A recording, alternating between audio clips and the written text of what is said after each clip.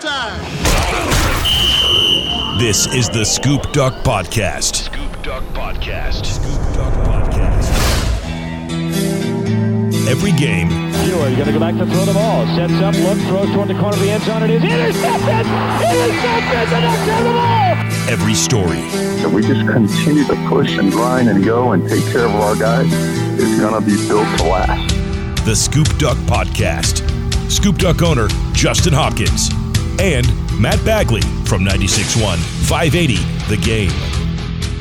Hey everybody, we got a game week. How about that? It's the Ducks and Stanford 4:30 primetime game on ABC, and we're all going to have a nice conversation about that this week on Scoop Duck and Hi-Fi. My name is Matt Bagley. I'm joined across the interwebs via Zoom chat with Justin Hopkins from ScoopDuck.com, and we're taping this on a Monday. Reason why is twofold. We want to get you a good start to the week and get you thinking about this Duck-Stanford game so you got time to chew on it. But we also had some big news coming out of Eugene today. The organizational chart came out, and let's start there, my friend. Now that we know what Coach Cristobal and company know, did anything on that chart surprise you? No, I mean, I think, the one thing that just immediately jumps out to me is how many oars there are listed on the organizational chart. And when I say oar, I'm talking about ones that, are talking about starters. It's pretty common for, us to see, the second and third tier guys, listed as an oar. And, I think that's, Mario Cristobal's way of dangling the carrot. And I get it. You know what I mean? You're doing that so that the guy that might be, number 3 gets the sense that maybe he's right there with the number 2 guy, or, number 2 guy's right behind number 1. So I understand that part of things. Based on what we reported, at least on Scoop Duck throughout the last 2, 3, 4 weeks, honestly, I don't see a surprise. I just don't see a single one. I think we talked pretty extensively that, George Moore and Stephen Jones would be the tackles, likely Stephen Jones on the left, TJ Bass, Forsyth, Salah Amave. We talked about that being the 5. And I think, that was pretty obvious, and that came together just right. I was maybe mildly surprised to see Tyler Shuck and Anthony Brown listed as oars in the first. I do think it'll be 100% Tyler Shuck's team, and I say that pretty confidently. I get the sense that perhaps Mario Cristobal leaves that oar in there because really you would hate to see Anthony Brown get kind of cold feet and decide to leave or transfer last 2 weeks or this week. You want to keep him around, and I'm not saying that's exactly why he's doing it. I'm sure Anthony Brown's doing a really good job, but it feels like it's Tyler Shuck's team. The only one that might have surprised some people that maybe don't read Scoop Duck and listen to this, if there's some of those, is the fact that Drew Mathis and Noah Sewell were listed as oar starters at middle linebacker, although on the site I've talked pretty extensively about Noah Sewell and how smart of a football player and how he's really impressed all the coaches. So I don't believe that's all that, surprising to the readers. But defensive backs, we knew Lenore and Mikael Wright were going to be there. That was no question. You knew Verone McKinley was going to be there somewhere. Felt pretty good that Jamal Hill would be there. He comes in at the nickel, and Nick Pickett basically becomes that 5th guy, which I don't think is all that surprising. So, I don't know. Not much that surprised me. I don't know if there's anything that really caught your eye, but I think I kind of touched on all of them for the most part. Yeah. The angle that popped out to me, and you mentioned this, were the breakdown on the tackle position. In my head, I'd been reading other sites and reading others talking about Jonah Talano'u, so I kind of had that in the back of my mind of maybe I would see Jonah somewhere. I don't on this chart, but I understand why. And then the other part of note that I just was a little intrigued by, and you mentioned this Thursday and that juice that you just mentioned in the last answer, Noah Sewell right now is an oar at middle linebacker, and that's a true freshman. And I think if you asked a lot of fans after the Ducks put the touches on that class and you said, okay, who's going to be the first freshman to start at linebacker, I think most people would have said Justin Flo, even though Sewell was a 5-star in his own right.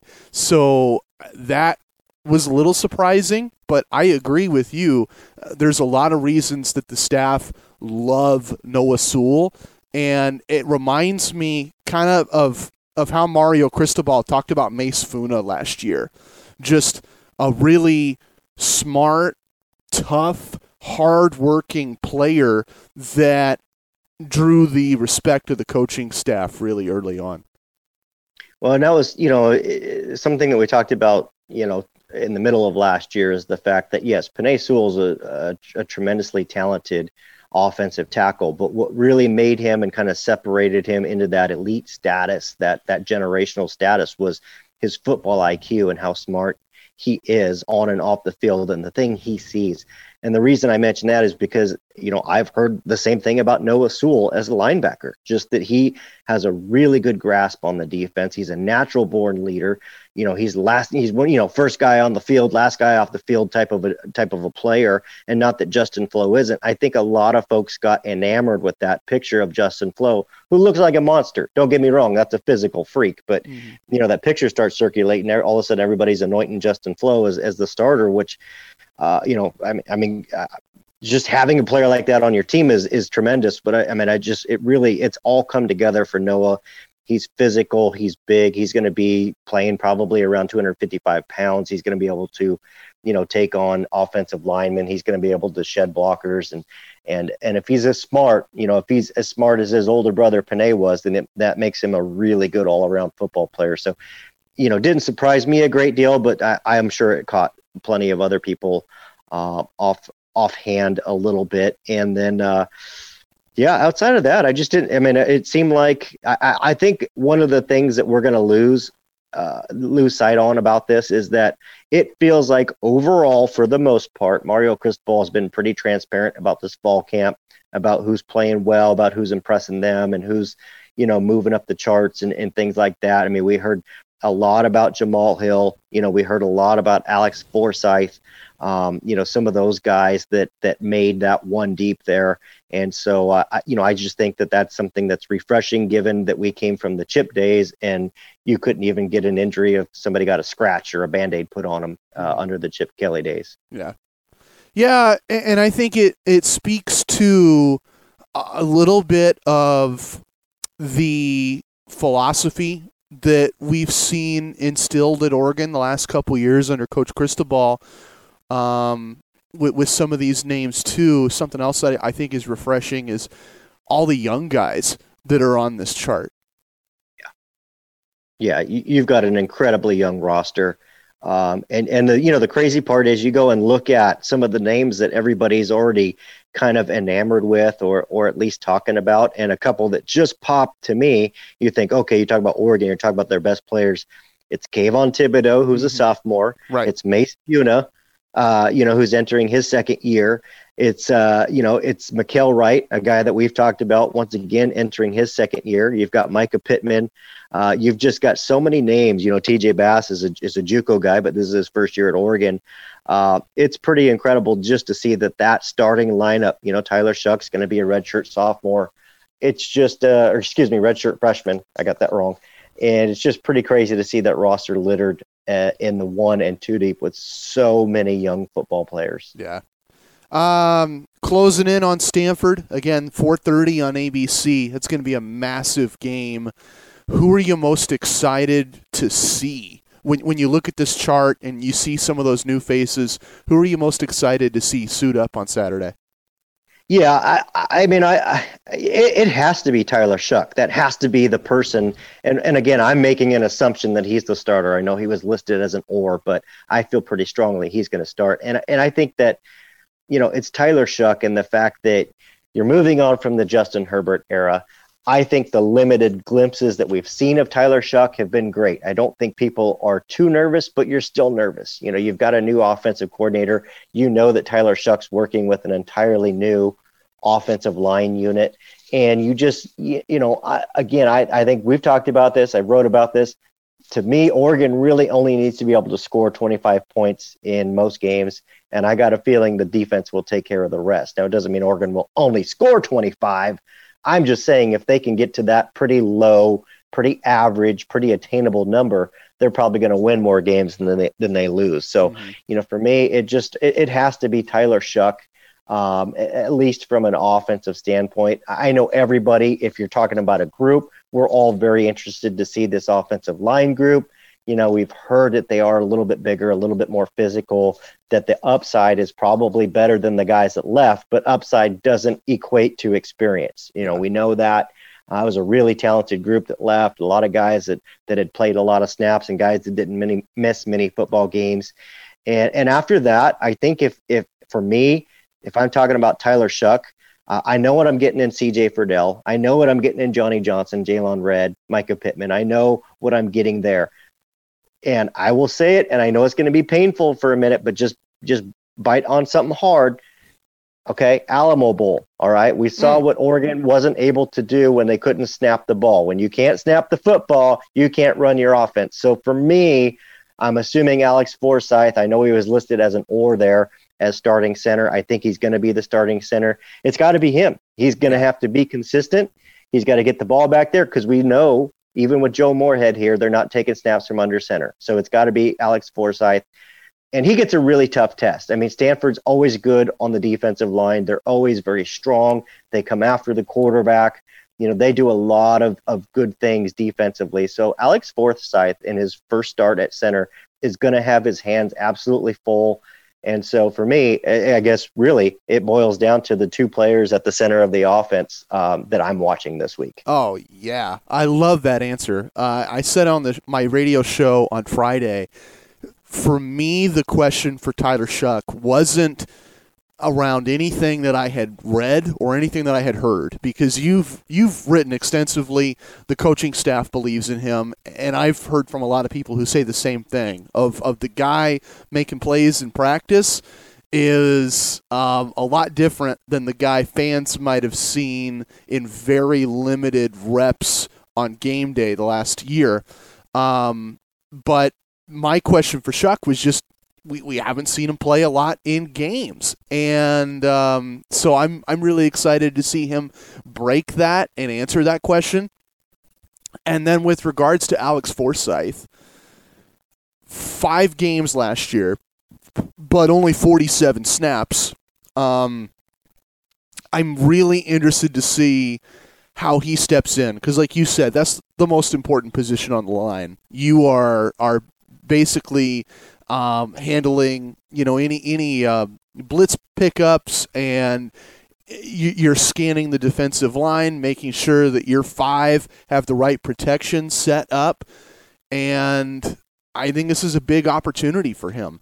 Pride of West Lynn, he's a junior now, and he's going to see a lot more snaps this year than he did last year. So, yeah, those are the two that I have really circled on offense, and then just a bunch of guys on defense that maybe I have a little more confidence in. I don't have a lot of questions about, but just guys that I think are going to be a lot of fun this year. You mentioned Kayvon Thibodeau. I think he could be the number 1 overall pick in the draft someday. You mentioned Mace Funa earlier.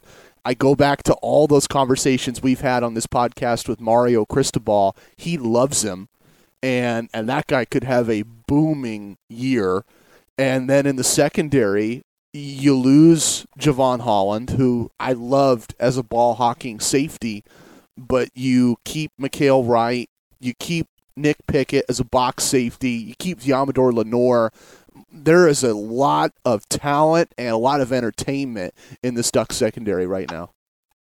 Yeah, and albeit outside of, say, Verone McKinley, and Diamador Lenore, it's relatively unproven in the secondary. I know Nick Pickett's been in and out, but hasn't been a key consistent starter, but he does have some snaps under his belt. But it's definitely Jamal Hill and how he fills that nickel spot.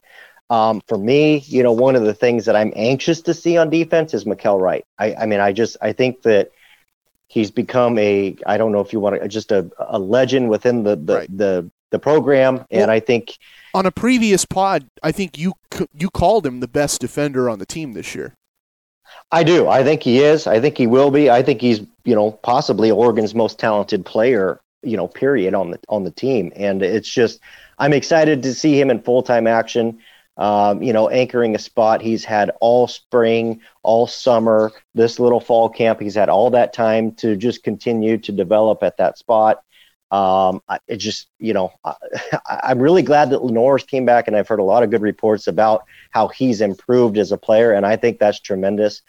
But I mean, right now you got to pick your poison, and I don't see an easy out there for any quarterback, going after those two corners. No doubt. Got a really tight pod this week. We're going to get you 5 games. We're also going to lock it in, get our lock of the week, a Ducks prediction. We'll bring that segment back for the first time since last football season.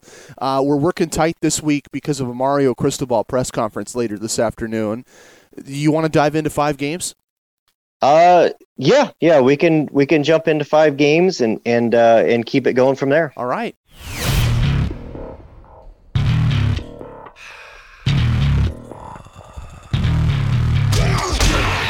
All right, 5 games. We do this every week, sharing 5 college football games and 5 games that, in this case, aren't Oregon-Stanford at 4:30 on ABC that we think you might want to watch.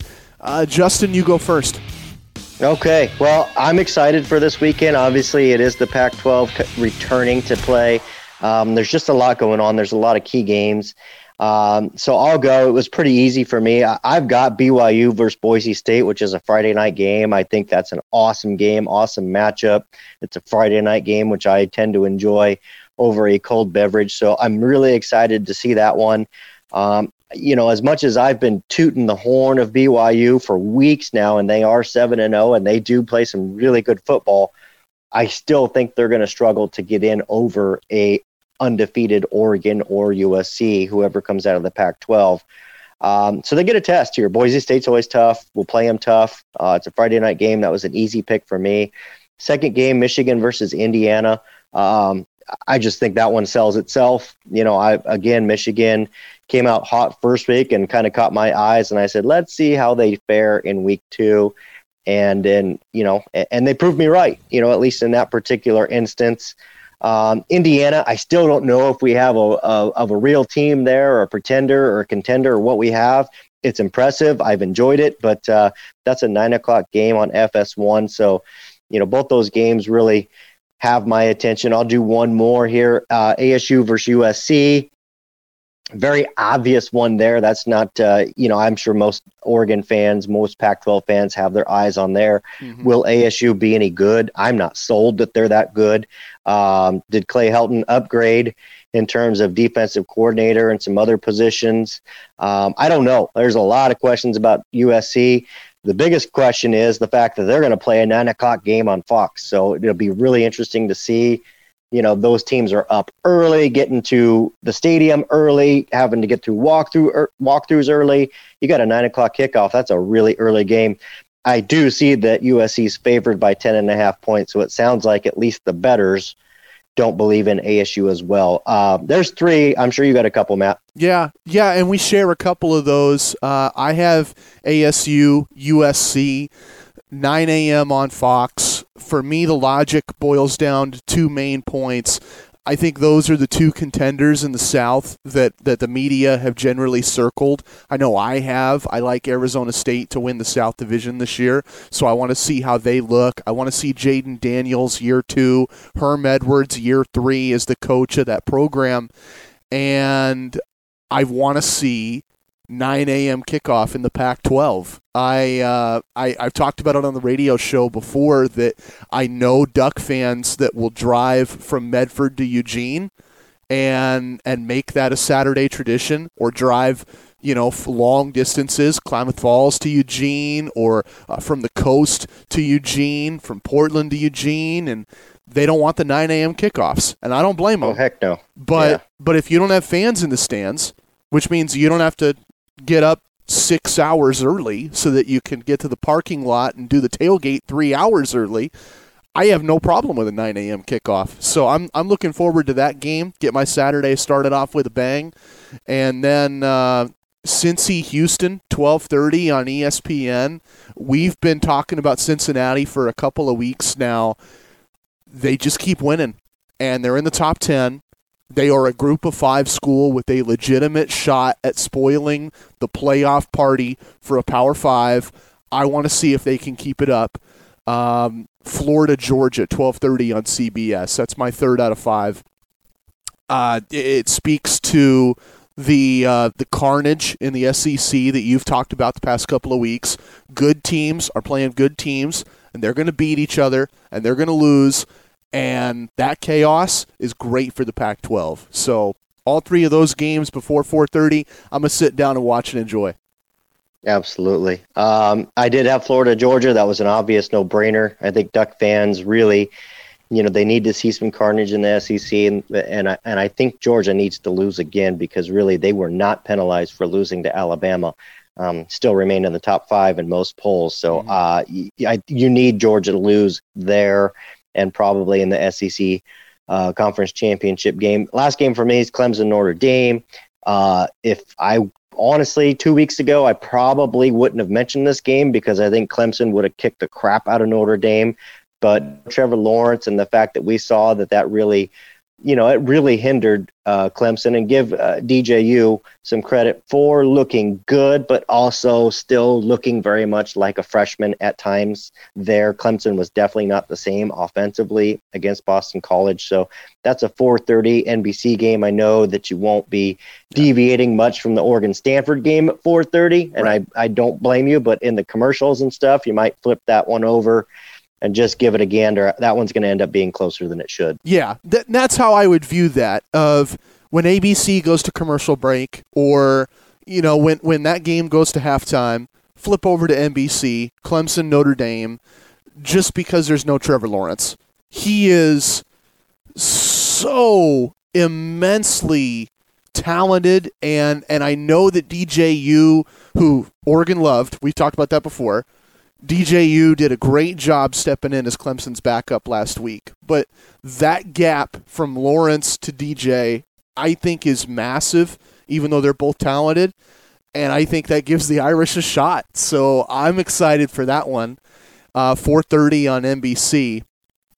And then the last game for me, it comes down to some of the same points that I mentioned with Arizona State, USC. I want to see Cal Washington close out the night, 7:30 on ESPN. For me, I know why the media voted Oregon almost overwhelmingly to win the Pac-12, and I know you believe the Ducks will win the Pac-12. I know that QB11 believes the Ducks will win the Pac-12. A lot of smart people that I lean on expect Oregon to get that done. I still really like Cal this year, and I want to see how right I am about that. I want to see, do they look as good as I'm assuming they'll look?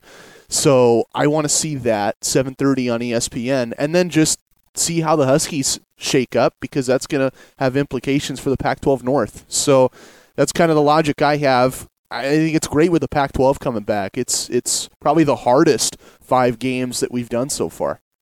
Oh, easily the hardest. Yeah, no question. Cal Washington, definitely a game that you're watching. If you're an Oregon fan, for me, I've said this before, Oregon plays Cal second to last game. They play Washington last game. Obviously, with those two playing each other, they're not going to both be undefeated, but I think you need those two teams to be as good as possible, potentially 1-loss and no-loss teams if it works out for them. You need those teams to be as good as possible and possibly ranked inside the top 25.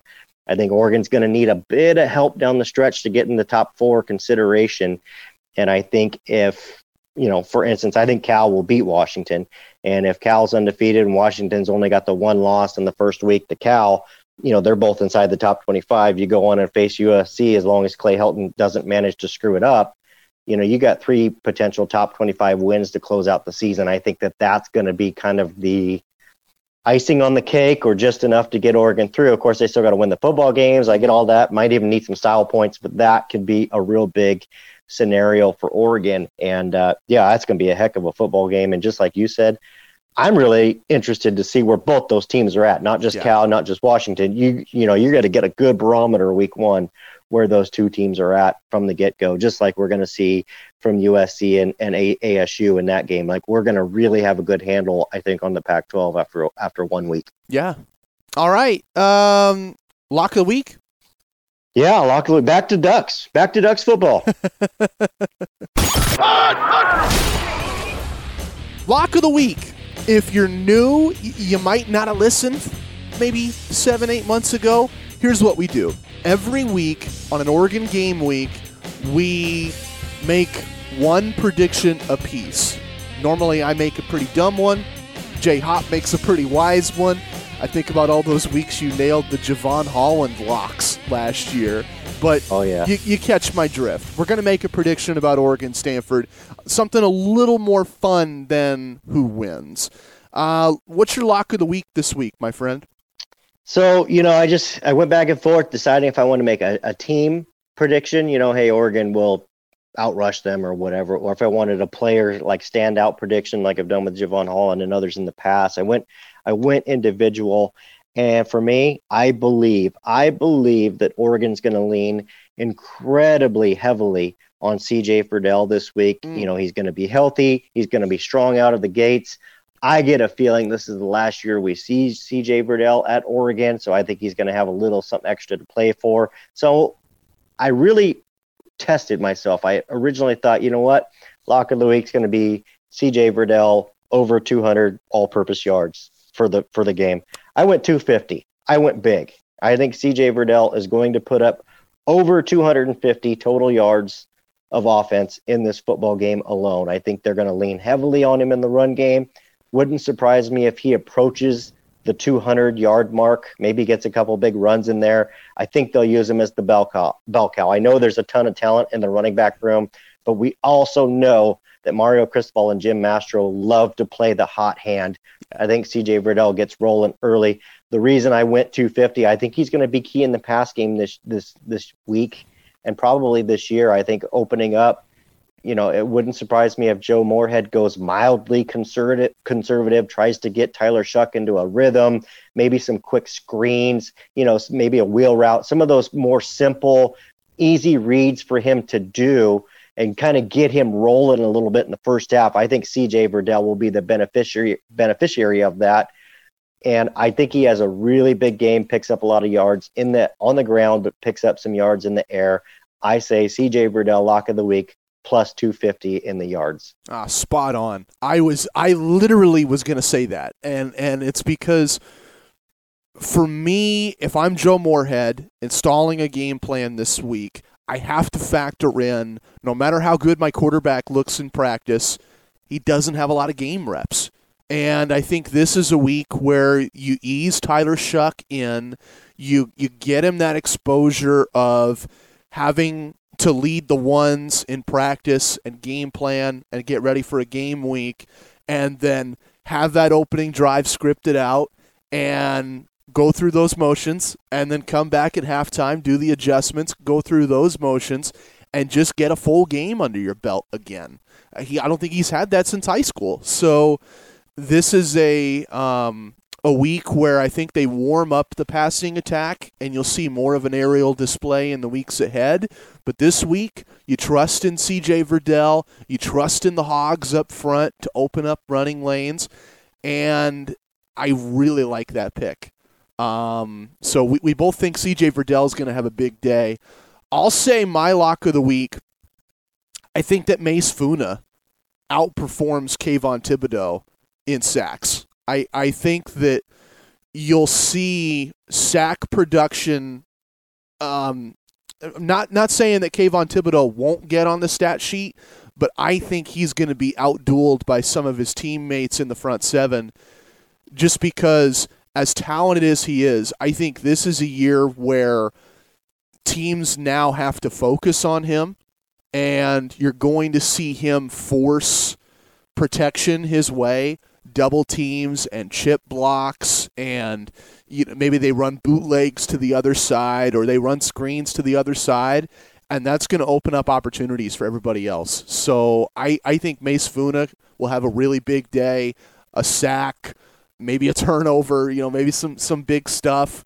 And I think that all the other guys on the line, Jordan Scott, Austin Faliu, this is going to be a gift for them, having Thibodeau on the other side, drawing all that attention.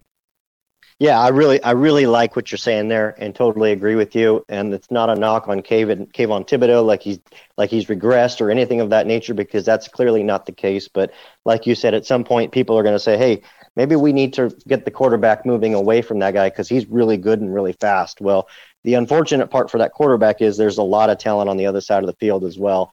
Mace Funa will benefit, and it's just like Austin Faliu and Kayvon Thibodeau to that degree.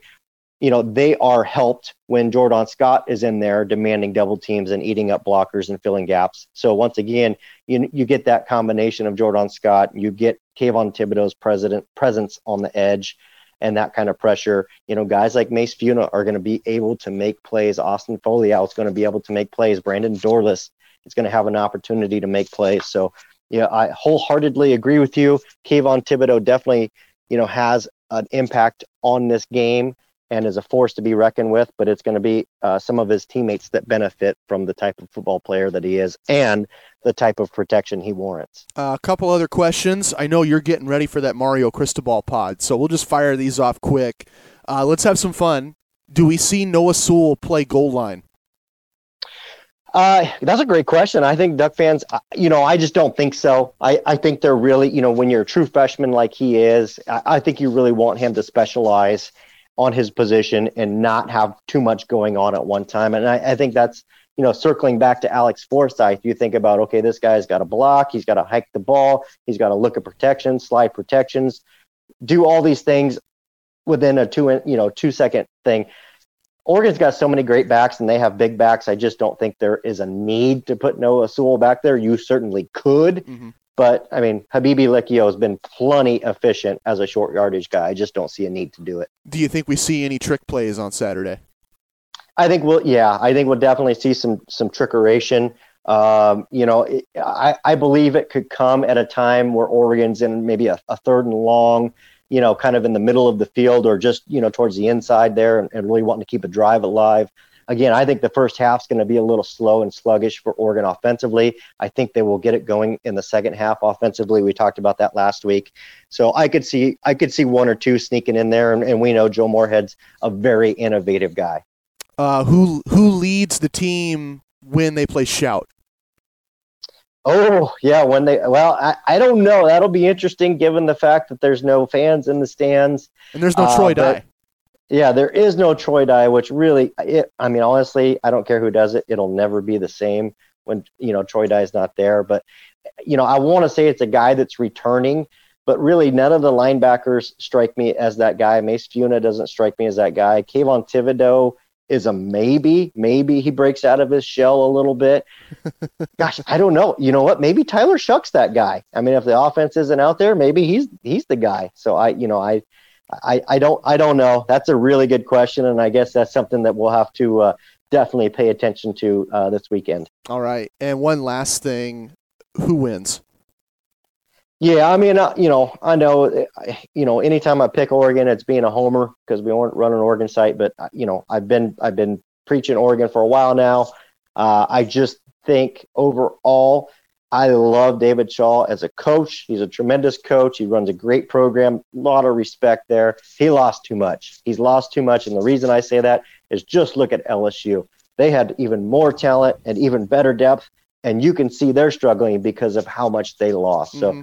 I think Stanford, sure, you can make a little bit up, with great coaching, with great execution. But, man, they lost a lot. So, for me, I just see way too many losses there. And I'm watching LSU and all the players that they've lost to the draft and opting out and other things.